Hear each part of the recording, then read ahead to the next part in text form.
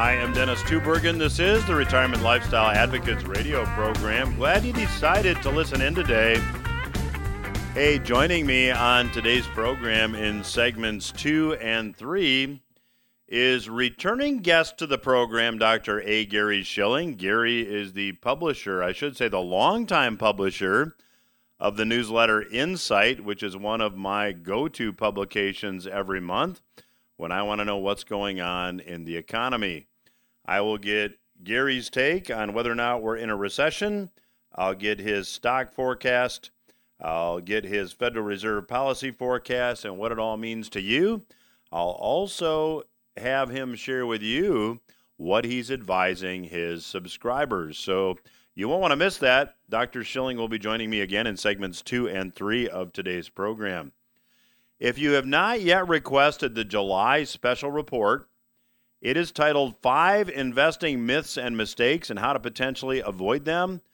I would love to send you a copy of the report as well as bonus information that will accompany the report. All you need to do to get your copy of the report is visit the website requestyourreport.com. The website again, requestyourreport.com.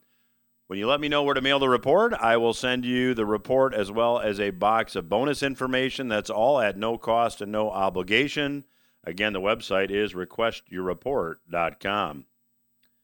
You know, I have since the beginning of the year here on the program offered my take that I believe that the U.S. is already in recession.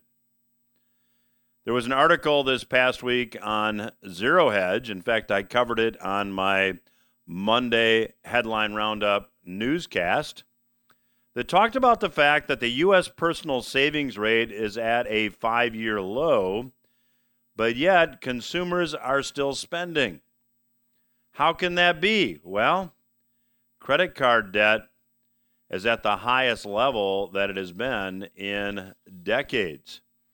The savings rate year over year is down.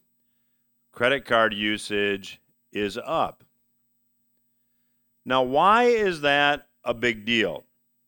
Well, when you break down the U.S. economy and you take a look at where the economy gets its fuel, when you take a look at the U.S. economy and take a look at the engine of the U.S. economy, it is consumer spending. Consumer spending makes up 70% of U.S. gross domestic product. Well, if consumers are now largely spending using credit cards, it doesn't take a degree in economics to figure out that that trajectory cannot continue long term. See, consumers, I believe, looking at the data, are tapped out. They're using credit cards to fund spending. Now, you have to stop and think for a minute. Consumers who are using credit cards to fund spending, or at least I would say many consumers, probably most consumers who are using credit cards to fund spending, would rather not. They just don't have any other choice as inflation continues to intensify. That's obviously not news to anyone listening to today's broadcast. The Washington Examiner put it this way last week, quote, inflation as measured by producer wholesale prices ticked up to a red-hot 11.3% for the year ending in June, according to a report Thursday from the Bureau of Labor Statistics. That's near the highest on record. Thursday's report comes a day after headline inflation, as measured by the Consumer Price Index, exploded to 9.1% for the 12 months ending in June, which is the highest level since 1981.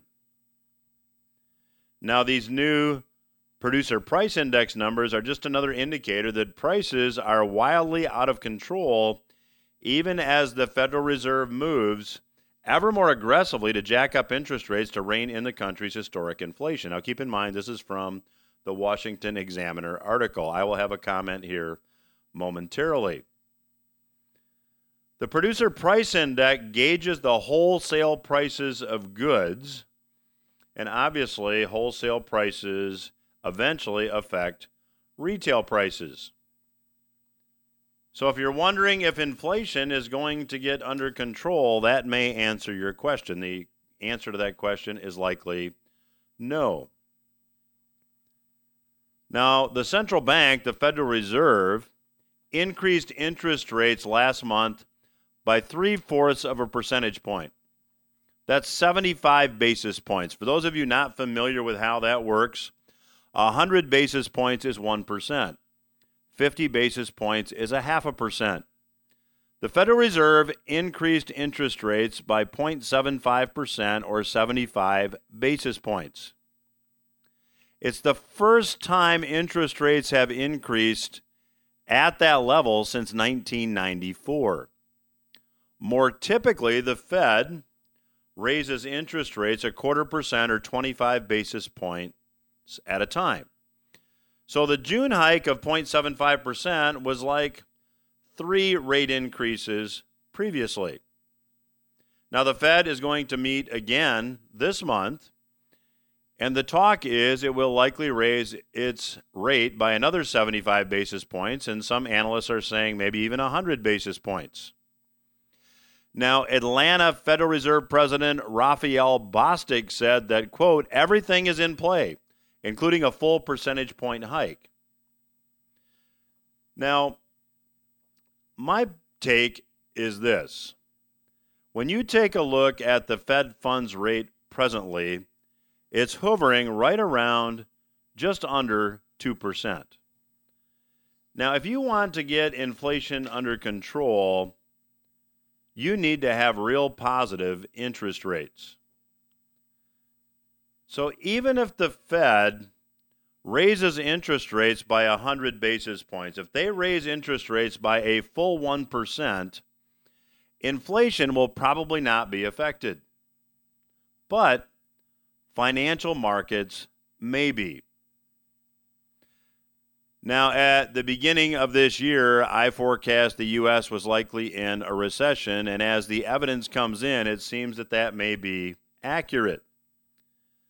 Let me make another prediction here and now. I expect that before this year is over, the Fed will reverse course on the interest rate increases. I believe the Fed will see the need to support the economy. Now, there are some analysts who disagree with me, including many who have been guests on this program, and I guess time will ultimately tell. But those who say that that likely won't happen argue that the dollar would be devalued to an even greater extent, further threatening its use internationally in trade. Now, why do I come to such a conclusion? Why do I think the Fed will likely reverse course and reduce interest rates again? I believe that the Fed is really painted into a corner here. They've got two choices, and neither choice is good. One, they reverse course, they reduce interest rates, they continue their program of quantitative easing, and inflation intensifies even further. Getting inflation under control completely would mean a painful deflationary period. Now, I find it to be somewhat ironic that this painful deflationary period will probably not be avoided. In fact, I believe we might be even witnessing the onset of a painful deflationary period at the present time. Stocks are down significantly year to date, and I believe real estate will soon follow. In fact, I believe that we're seeing the beginning of the cracks in the real estate market presently. Now, I talk about this in my July special report. The July special report is titled 5 Investing Myths and Mistakes and How to Potentially Avoid Them. I'd be very glad to send you a complimentary copy of the report.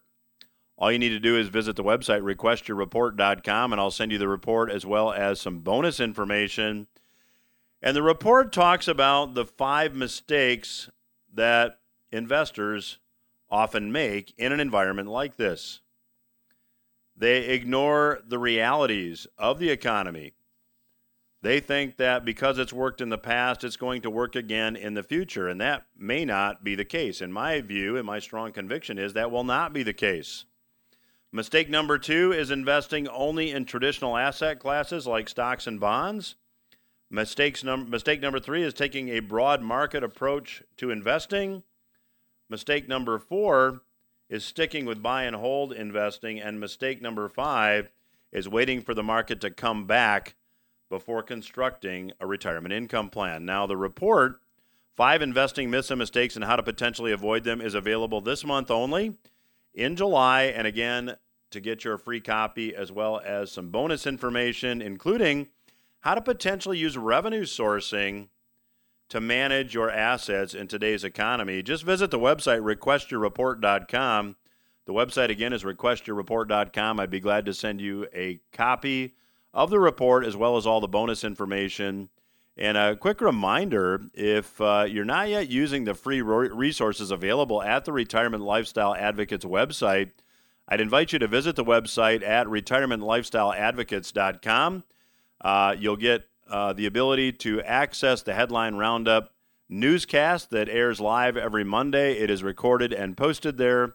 The podcast version of this radio program is there, as well as the weekly newsletter distributed via email called Portfolio Watch. That's at retirementlifestyleadvocates.com.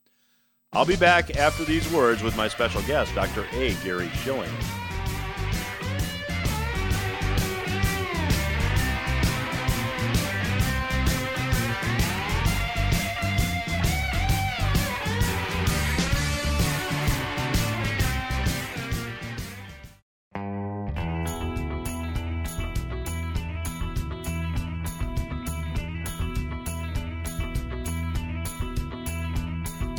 Welcome back to RLA Radio. I'm your host, Dennis Tubergen.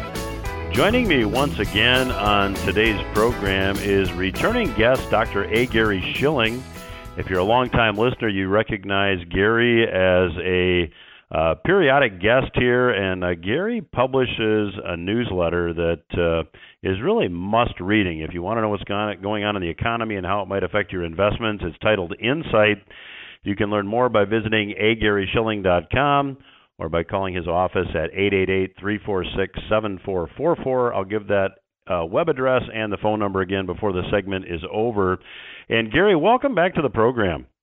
Always glad to be with you, Dennis. So, Gary, in your Insight newsletter for July, the headline is "The Top in Interest Rates May Be Near." Is the Fed here going to make the decision to be more accommodative at the maybe expense of more inflation, or how do you see it? Well, there are a couple of features there. One is if you look at the past, the Fed tightens credit. Now, they work on the very short end, overnight rate called the federal funds rate, but the effects spread throughout the curve. The further away you get from where the Fed is, the less the effect, but there is an effect. And so that means when the Fed does shift gears, it does have an effect on longer-term yields, 10-year Treasury note yields, 30-year Treasury bond yields, and that's important because the Fed tightens credit, and when they do, like they're doing now, they almost always precipitate a recession. There are exceptions, but very few. Now, when the Fed gets to the point where they see that they've done the deed, that they are pretty well sealed in a recession, I think that's once again going to be true. We may already be in one. Then they back away, and they oftentimes shift from tightening to credit ease even before the peak of business. They in effect are leading it, and so that's why you do get a leading effect of interest rates throughout the yield curve spectrum, and I think that we're at the point now where you can begin to look at that for the Fed, maybe later this year, early next year, but for the Fed to move. Now, the other thing that affects is that Treasuries and interest rates. I really favor Treasuries because they're the safest investment vehicles around. You don't have to worry about whether the company's going to go broke or the president what he's having for breakfast. But but the point is that they really are a great safe haven. And when you do get all kinds of problems in stocks and all these speculative areas, Bitcoin, cryptocurrencies, et cetera, even so-called stable coins, people head for the safety of treasuries. And that's not only Americans, but foreigners. Our treasury yields are higher than almost any other developed country. And second, with the dollar strengthening, and that's another one of our strong areas in portfolios we run, with a strengthening dollar, it means that foreign investors get what's called a translation game. In other words, if they're investing in treasuries in dollars and the dollar goes up, that means that the value in their own currencies rises as well. Well, Gary, you had mentioned that you believe that we may be in a recession now, and certainly it appears that way.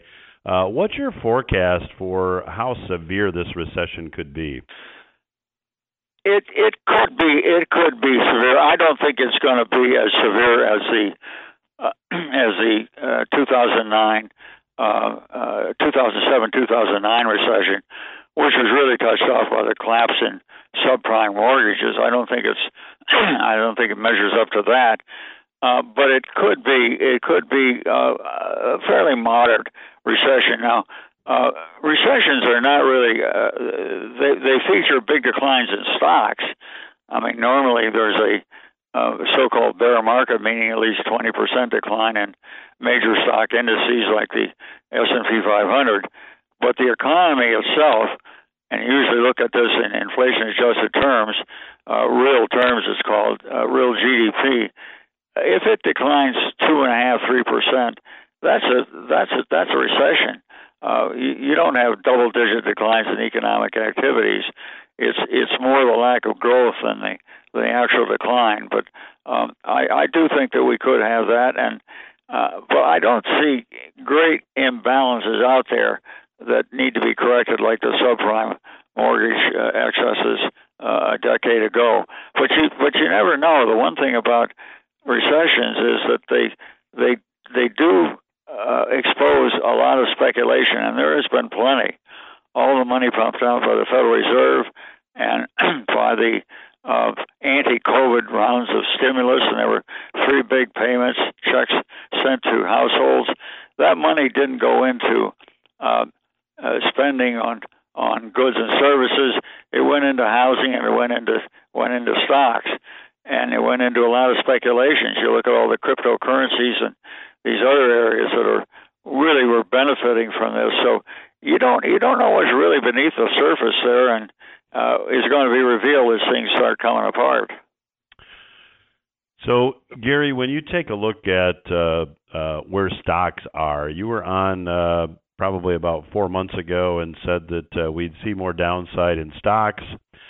What's your forecast now? I think, stocks are down. You look at the S&P, they're down about 20%, a little over 20%, and I think they're about halfway to the bottom. The first half is really changing the values, the price-earnings ratios, if you will, the values that people put on stocks. Now the second half is the actual decline in earnings, which is the result of the recession. And of course, we're just moving into the earnings season for the second quarter earnings. We'll know a lot more in a couple of weeks on that. But I think we're sort of in the second half, and say the first half 20%, second half 20%, total decline. I would say around 40% in the S&P 500. So, Gary, do you see stocks reversing when the Fed maybe reverses course and becomes a little bit more accommodative? It seems that the Fed has really buoyed this market up over the last several years. Yeah, and there was this sort of concept of the Fed put. In other words, a put is basically if you buy a put, you're buying the ability to buy stocks cheaper. And the idea was there was a Greenspan put, and then the Bernanke put, and the Yellen put. It didn't get that way with the current chairman, Powell. He kind of called the end of that. But the point is that what happens typically is that you do get the Fed shifting gears, but the positive effects of that on stocks are usually then at least offset by the weakness in earnings. Whereas, again, the first half is a decline in stocks is more the reduction in valuations with the Fed tightening, interest rates rising, more expensive to hold stocks or anything else. But then the second half, things take over, and you get the earnings effect. So stocks do turn up before the end of the recession, but they don't turn up before the start.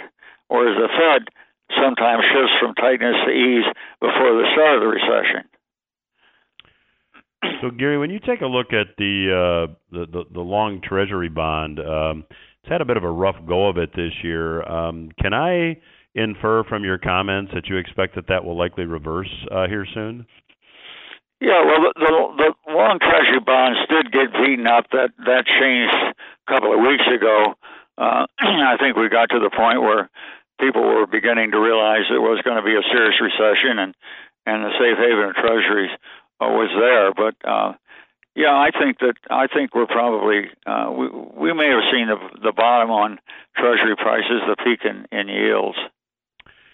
Gary, I have conversations, and we've got about 3.5 minutes left in this segment. I have conversations with people in the real estate industry, and seems that about mid-May or so, perhaps due to rising interest rates, the real estate market seems to be beginning to show signs of slowing. What's your forecast for housing, and would you agree with that? I think we're going to have a lot of weakness. Now, nothing as severe as the subprime mortgage collapse that we saw in 2007, 2008. But you've had a lot of speculation. You look at house prices relative to incomes; they're higher than they were back then, when you had all that subprime mortgage speculation. And house prices are very sensitive to interest rates. It's kind of surprising that you haven't had a turn down in residential real estate before now, but I think you've had a feeding frenzy, if you will. You've had a lot of people who sort of said, oh, well, housing, you can't lose money. It's going up. Well, I don't care. I'm going to really strain so I can afford the down payment and the interest payments on a mortgage. But I think that finally got to the point where people realize that this is just not feasible, and so we've seen this, and so we could see a big decline in housing. And housing is a small sector. It's only typically about 3% of GDP, the total sum in goods and services produced in the economy in a given time frame. But it's so volatile. It can add or subtract a couple of percentage points to GDP. So it in itself, a collapse in housing in itself can constitute a recession. So that's why it's extremely important, because it's so volatile. And of course, it's volatile because it's so highly leveraged. If somebody puts down 3% with an FHA mortgage, they've got a leverage of 33 to 1. Hey, that's a lot of leverage. Right. Gary, just for our listeners' benefit, how long have you been publishing Insight? Oh, gosh, we've been doing that for over 30 years. Well, I would encourage the listeners to check it out. You can go to agaryshilling.com and learn more. You can also call Gary's office at 888-346-7444 to learn more about the Insight publication. I'll continue my conversation with Dr. A. Gary Shilling when RLA Radio returns. Stay with us.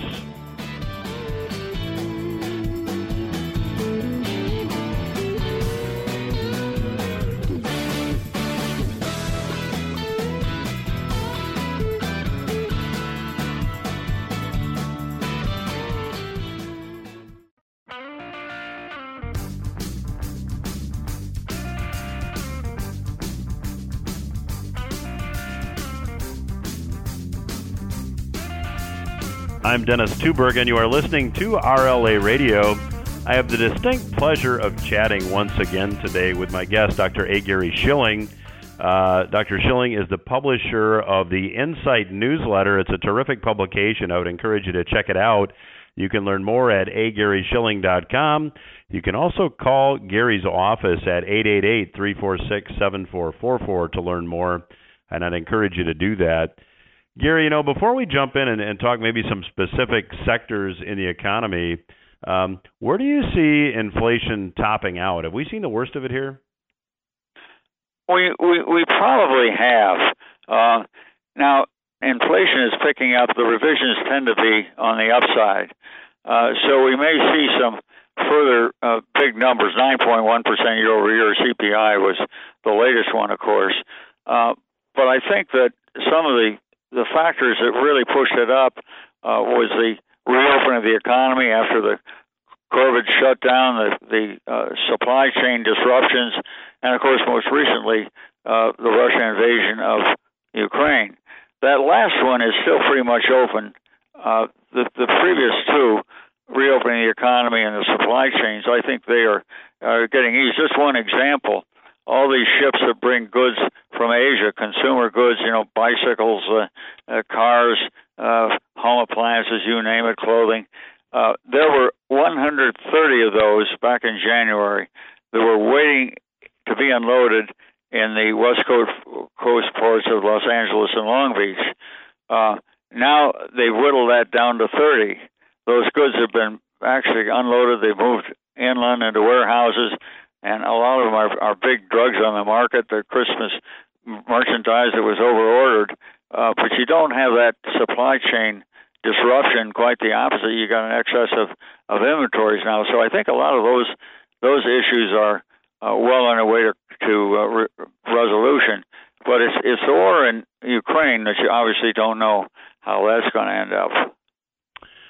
So, Gary, when you start looking at this economy, particularly stocks and the different sectors, and you really break this down in your July Insight newsletter, you have energy, you have maybe utilities, and then you kind of have the rest of the market.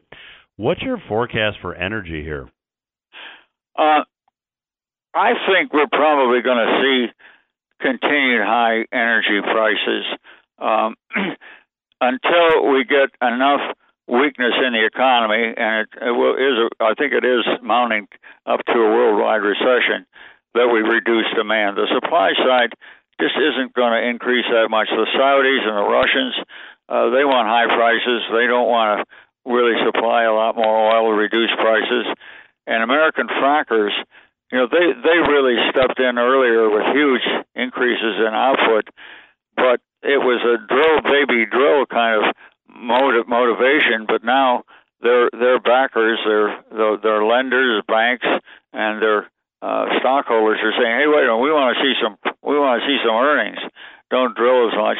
Just let some constraints on supply push up or maintain high prices." So I don't think we're going to see much ease from the supply side, but it's the demand side which will be important. And if I'm right that this is a full-blown recession, we'll see enough weakness in demand that we'll see a substantial decline in oil prices. Does that mean gasoline is going to go? Well, it was over $5 a gallon now. I think it's around $4.75, something like that. Is it going to go back to $2 a gallon? I don't know, but I think it could be a further substantial decline from here. Gary, there's a big push for, at least by some policymakers, for green energy. What's your opinion on green energy? Is that a viable solution moving ahead, or is this more? Has it got more political motivation at this point, in your view?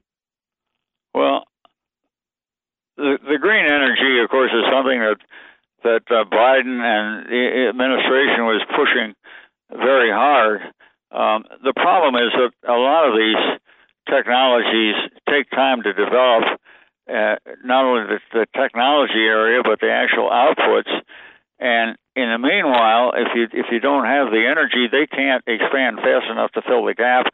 And therefore, that's why Biden went to Saudi Arabia with hat in hand. I mean, he had really had very disparaging marks about the Saudis, and wanted to go completely green in energy. Well, what happened with the disruptions and gasoline at $5 a gallon? Biden wants the Democrats to get reelected in November, and you can't do that with that kind of price in gasoline. So he's going over there trying to get the Saudis to push up production. But the idea of the green energy, those hopes, it may be important, but it's starting with such a small deal. I think the renewable energy is something like 12% of the total U.S. Consumption now. It's starting from a very, very low base, and it's going to be years before it's going to be big enough to really take over from fossil fuels. So, Gary, in your July Insight newsletter, and if you're just joining us, I'm chatting today with Dr. A. Gary Shilling. He is the publisher of the Insight newsletter. You can learn more at agaryshilling.com or call his office at 888-346-7444. You talk in your July newsletter about speculative stocks continue to drop, and one prime example of that is the ARC Innovation Exchange Traded Fund that has fallen significantly. Do you think that this era of IPOs for companies that have never made a profit is now maybe becoming a bit more rational? Oh yeah, I mentioned earlier you had a lot of speculation, all this excess money created by fiscal stimulus, that the money sent out in reaction to the pandemic, and of course the Federal Reserve just flooding the country with money, and that's where a lot of it went. But now with the Fed tightening and a lot of these great adventures just didn't work out, so we're now seeing the reverse, and a lot of these things have virtually collapsed. Some of these so-called stable coins, for example, that were the crypto coins were supposedly linked to hard currencies. Well, it didn't turn out they didn't, and so they have collapsed. Bitcoin, which is sort of the poster boy for all this, has seen a huge decline, and I think you just had so much speculation, and you're not only getting rid of the speculation, but all the great dreams that these various speculations were going to take over the world, or our people are being forced to face reality. So that speculation, I think, is really pretty well on the downside. So, Gary, there's still we haven't talked much about this today, but we've talked about it in past interviews. There's still the issue of worldwide debt is at very excessive levels. You can disagree with that assessment if you like, but how do you see this really affecting economic growth moving ahead? Do we still have a fair amount of deleveraging that has to happen? Yeah, I think we do, and leveraging it takes the two sides to do it. The borrowers who want to leverage up, they see huge profits by increasing their borrow in relation to their capital investments, and of course the lenders who are very happy to accommodate them because they're picking up the fees and the interest payments. So you see this as everybody is teaming up on the upside, but then you get the reverse. Now there's been concern, of course, about leverage all over the place. The federal government. And that has not had a big impact because so many people want to be in Treasury securities that there's been plenty of money to finance it. But the real problems with leverage, I think, are more in the private sector. Again, it's nothing as big or as widespread as the subprime mortgage bubble, but you certainly see it in all these cryptocurrencies, stable currencies, these various vehicles where basically they raise money, and special purpose acquisition companies, they raise money and they say, I'll tell you later what I'm going to do with it. Give me your money now. And it really is very reminiscent of what happened back in some of the great speculations, the South Sea bubble, the tulip bubble mania, these in the 1700s. But human nature doesn't change that much over time, if at all, Dennis. So people keep doing the same things, and when the money is there and the gullibility is there, there's going to be speculation, and it's going to come to grief, and that's what's happening now. So, Gary, in the time we have left, share with our listeners what your favorite asset classes might be moving ahead.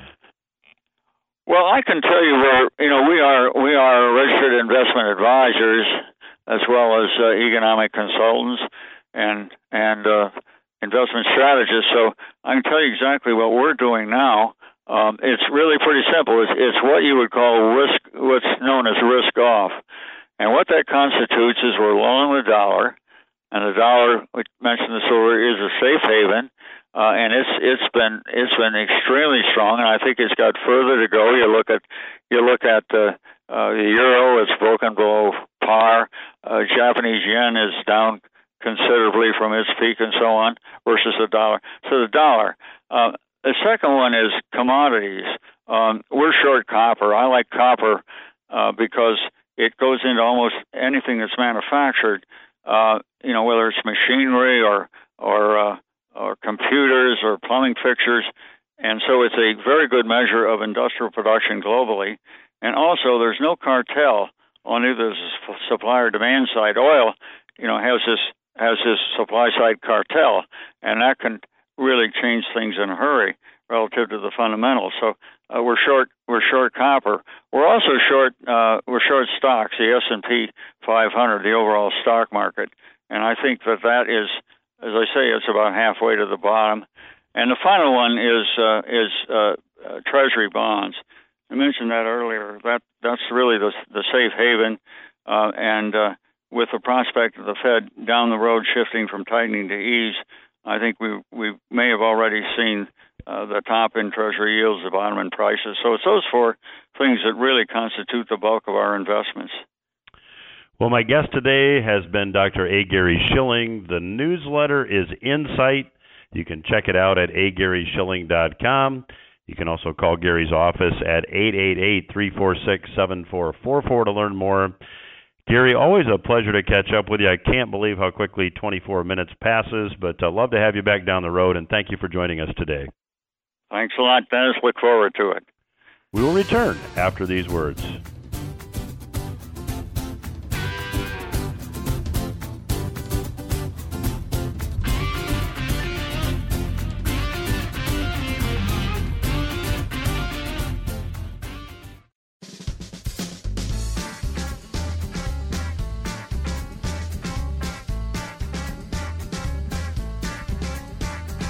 I'm Dennis Tubergen. You're listening to RLA Radio.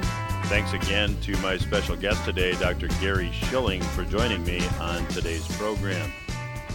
If you're just tuning in, I'd like to invite you to get your free copy of my July special report titled 5 Investing Myths and Mistakes and How to Potentially Avoid Them. I'd be very glad to send you a complimentary copy of the report, as well as some bonus information. All you need to do to get your copy of the report and the box of bonus information absolutely free with no further obligation is to visit the website, requestyourreport.com. The website, again, is requestyourreport.com. When you visit the website, as I said, all you need to do is let us know where to mail your information, and we will be glad to do that. In this segment, I want to shift gears just a little bit, and I want to talk about taxes. You're entitled to have any opinion that you would like about taxes, but if I were to ask you a question, and that question is, do you think future income tax rates will be higher than they are presently, or do you think they will be lower? If your opinion matches those of most people I talk to, you probably think future income tax rates will be higher. Now, if you happen to believe that, I'd like to invite you to think about your IRA or 401k for a moment, because the vast majority of IRA or 401k accounts have not had the principal contributions taxed, and they've not had any of the growth taxed. So the question really, as it relates to retirement accounts like IRAs and 401ks, is not, are you going to pay the taxes on the account? The question is, when are you going to choose to pay the taxes on your account? Now, there is a potential opportunity, and we talk about this extensively in our new retirement rules class. And when you request the July 2022 special report, you'll get some information on the class as well. But if you take a look at tax brackets, if nothing changes in the tax code, and in my opinion, it's looking more and more like nothing is going to change in the immediate term, individual income tax rates are going to move higher in 2026. Now, I don't have time in this segment to go through all the details, but let's just take, for an example, a married taxpayer filing a joint tax return. They move out of the 24% tax bracket at $340,100 in taxable income. In 2026, when tax rates will revert back to the rates that were in effect in 2017, if nothing changes, they will move into the 25% tax bracket at about $85,000 in income. So that creates an opportunity for many folks to think about doing Roth IRA conversions strategically. And even more important might be that if you're planning to leave your IRA or 401k to your children when you and your spouse, if you're married, pass on, then having a Roth IRA can make a lot of sense, because there was a law passed a couple years ago called the Secure Act, which did away with something called the Stretch Out IRA. Now, the Stretch Out IRA allowed a child who inherited an IRA from mom or dad to stretch the taxes out over their lifetime. So if a 50-year-old were to inherit a retirement account, that 50-year-old has a remaining life expectancy of 34.2 years, and under the old law, that 50-year-old could take a distribution of 1/34 of the retirement account the first year, the next year 1/33, the next year 1/32, and so on, and they could literally get 34.2 years of tax advantage growth on the retirement account. That is no longer an option. Presently, under the Secure Act, all the taxes have to be paid. The entire account has to be distributed within 10 years of inheriting the account. Now, here's what that means on an account. Let's just say that a 50-year-old inherits $1 million, and that account grows at 5%. Under a stretch-out scenario, by the time that 50-year-old turned 84.2, the total net on the account after taxes would have been about $1.9 million. And if you take a look at the tax that would have been paid during the first 10 years on this particular account, it would have been about $100,000 or so in taxes. Now, however, if that account has to be distributed over 10 years, the net after 10 years after taxes drops from about $1.9 million to about $971,000, and the taxes paid increase to about $320,000.